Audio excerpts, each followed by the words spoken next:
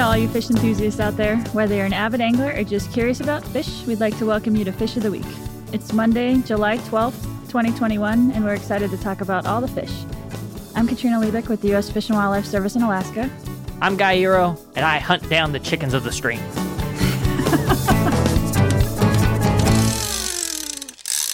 Our fish of the week is the sculpin.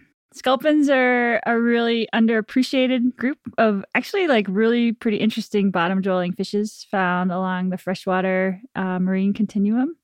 In general, they tend to be super well camouflaged and have large pectoral fins and big heads that taper down into basically their tail. And I guess they're just kind of opposite of that classic sleek roving fish type that folks are used to.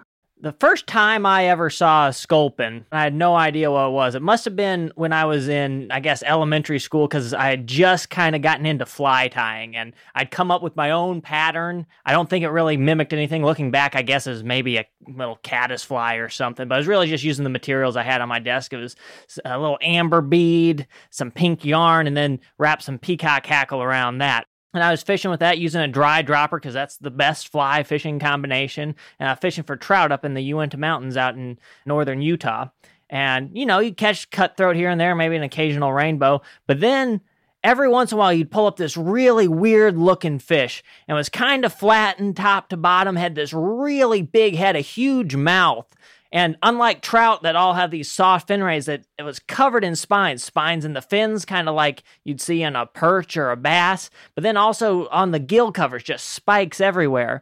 And I had no idea what it was. I had to try and, this was before we had cameras on our phones and anything like that. So I was just having to describe it to some of my parents' friends who knew fish, and a lot of them had no idea what it was because it's not a common fish that people try to catch. But eventually I found someone who uttered the word sculpin, and it's a name that really sticks in your head. So I went back, and we did have internet at the time, and I looked it up, and that's exactly what it was. And we were actually catching really big sculpin for the area, or for the species at least. I mean, they're usually pretty small fish. It can be hard to catch, somewhere in the 2 to 3 inch range, but the ones that we were catching were somewhere around 5 or 6 inches, and Dang. they, fought like little trout. And I got other stories that I could tell, but that's my first sculpin story.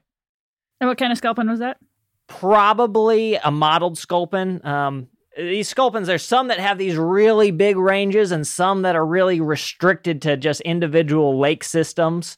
So I'm guessing that by where I was fishing, it was probably a mottled sculpin. But since then, I've come across some other ones, prickly sculpin, Coast Range sculpin out in Oregon. We had an episode a couple weeks back on the sticklebacks, and I mentioned that when I was catching those things in between my feet, there's also all these other sculpins around. I think those were mainly prickly sculpins, and whereas most freshwater sculpins that I know of, they tend to like really good cobble habitat where they can get in between the rocks and kind of hang out and wait for fish and large aquatic invertebrates to kind of float on by, and they're definitely ambush predators. These ones really live and thrive on this sandy habitat, and that's kind of more common for your coastal sort of species, where they can go back out into the estuary if they want, or come back into these coastal streams, and they really thrive on the sand. So that's kind of an interesting difference between the two. And then, of course, there's marine sculpins, fully marine sculpins.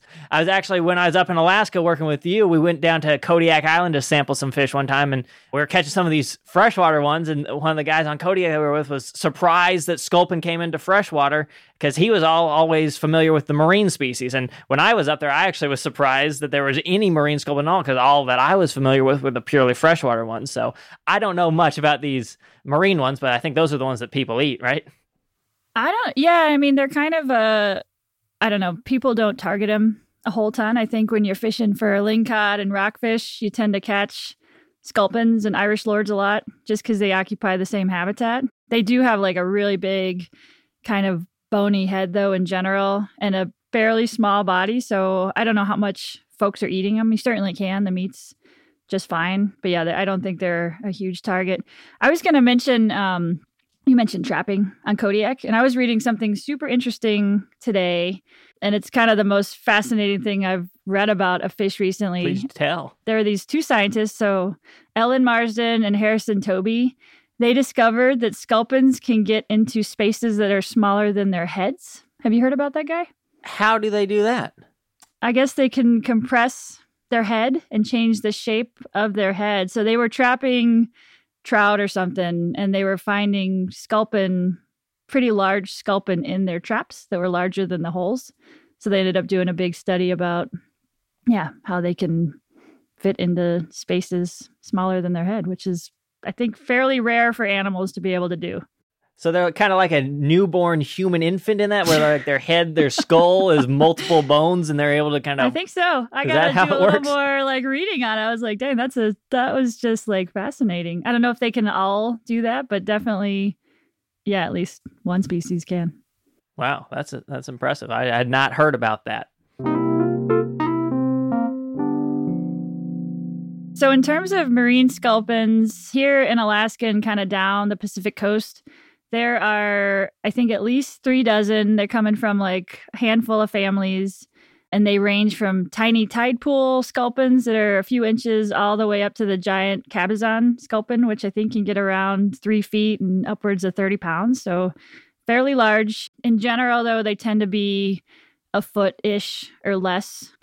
I was kind of going through the names, and there's a lot of them, and it's just kind of it's worth doing a read through just to get a sense of what they look like. So I'm just going to read some names to you guys.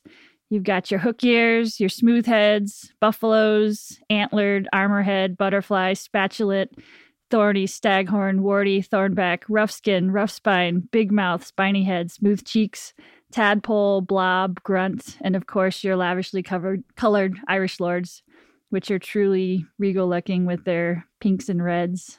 Some of them have these really intimidating looking antler-like appendages and clubs and spines on their heads. They have them like coming out of their cheeks. So if you catch one of these, it may look a little bit intimidating. You'll see kind of those spines coming out of their cheeks potentially, depending what species. If you get I don't know, an antlered or one of those buffaloes. But those are primarily, from what I understand, defensive in nature. So given their size, they're, like I mentioned, a foot or less in general. And if they're going up against something like a lingcod, they really want something, some added protections. And there are other species too, like we talked about sticklebacks with those spines. It's basically, they want to prevent going into something's mouth and getting swallowed. So they'll use those spines as defense to protect themselves from larger predators like lingcod. So it's both a size thing and a puncturing kind of thing. Yeah, they are really cool looking. I'm guessing some of those other appendages, because you sometimes see stuff coming up sort of like above their eyebrows and things like that. Is some of that for camouflage? What kind of habitats are these marine ones living in? Yeah, it seems like camouflage. I think there was one called maybe an eyelash sculpin. I got to look that up again. But definitely matching the bottom habitats where they're found. So both in coloration, they're modeled as well. They have different, just they're kind of bumpy looking. So I think they're just kind of blending in with that bottom environment. They play a really important role in the food webs in the marine habitat. So they're pretty cool. They play a pretty important role in the freshwater food webs too. They're certainly a predatory species, eating these, even though they're small, they'll eat these macroinvertebrates that are always floating downstream, and they'll often eat smaller fish too. But then they're also oftentimes some of the favorite prey for larger fish in that system, whether those are river bass down in the southeast or trout throughout the mountains. And I imagine in the saltwater systems, they can be eaten by other things as well. Yeah. I was reading that they'll actually harass divers a little bit if they get near their nests. I don't know if this is true for the marine ones, but I know in most of the freshwater ones that the males are actually nest guarders, which isn't always common among fishes. But yeah, the males, I think they can spawn with multiple females different times throughout the spawning season, but every time they have a nest, the males will be pretty aggressive and guard that nest.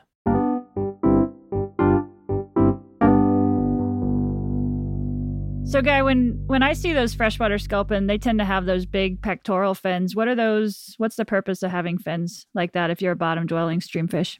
So you got to think, in a stream, if you're living on the bottoms and you want to be in this area where you've got lots of food running past you, you're probably going to be living in these riffles areas. And station holding as a small fish in a riffle area can be very hard. So that's one of the reasons that you do want to be living down on the bottom, is you're going to have a lot slower current down in the rocks where it's getting all turbulented up. But then also having these really big pectoral fins can sort of just help you to stay in place so you're not getting just pushed down the stream. Yeah, and that's probably, you mentioned them kind of being like the chickens in terms of how they move. And I think from an energy standpoint, yeah, I mean, they are not built for speed, their body form, and they are not built for like sustained roving around kind of movement. So we've talked about rockfish on this show, which is a group of fishes that look in some ways similar to the sculpins, if you weren't familiar with the two. And we talked about how when you pull those up, the gas bladder, the swim bladder expands and it will push the stomach out of the fish's mouth. Do you see anything similar? Because these are also bottom-dwelling fish when you pull up these sculpins from the bottom of the ocean. I haven't. So these guys, they're on the bottom. They're built for being on the bottom, and they've all but lost that swim bladder through time. So you're not going to see their guts coming out of their mouth when you pull them up from a depth. Down in the southeast, I've spent some time down there, and we'll catch a few species of sculpin.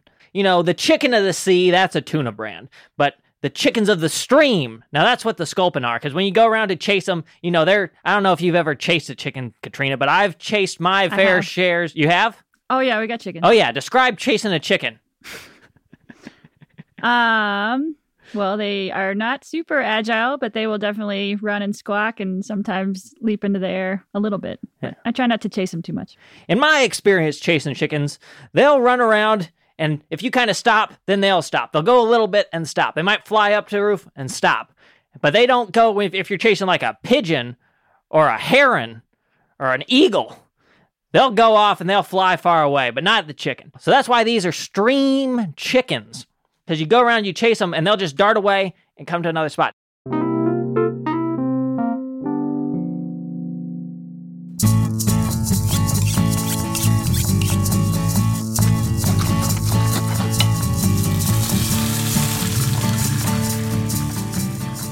So, guys, say you pull up one of these gnarly-looking sculpin. You want to keep it. How are you going to prepare it? All right, so as we've learned throughout this episode, I am mainly familiar with the freshwater ones, and they're not something that you particularly want to eat. But if you're talking about, like, say, a cabezon or one of these larger marine sculpins, you definitely can eat them. I've never personally cooked one, but I watched a video on YouTube before we recorded this podcast, and this is what they did.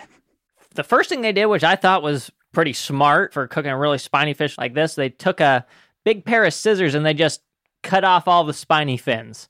Just sheared them off, made it easy, and that seemed like a good start to me. Then, you know, typical, just they gutted the fish, took out all the entrails.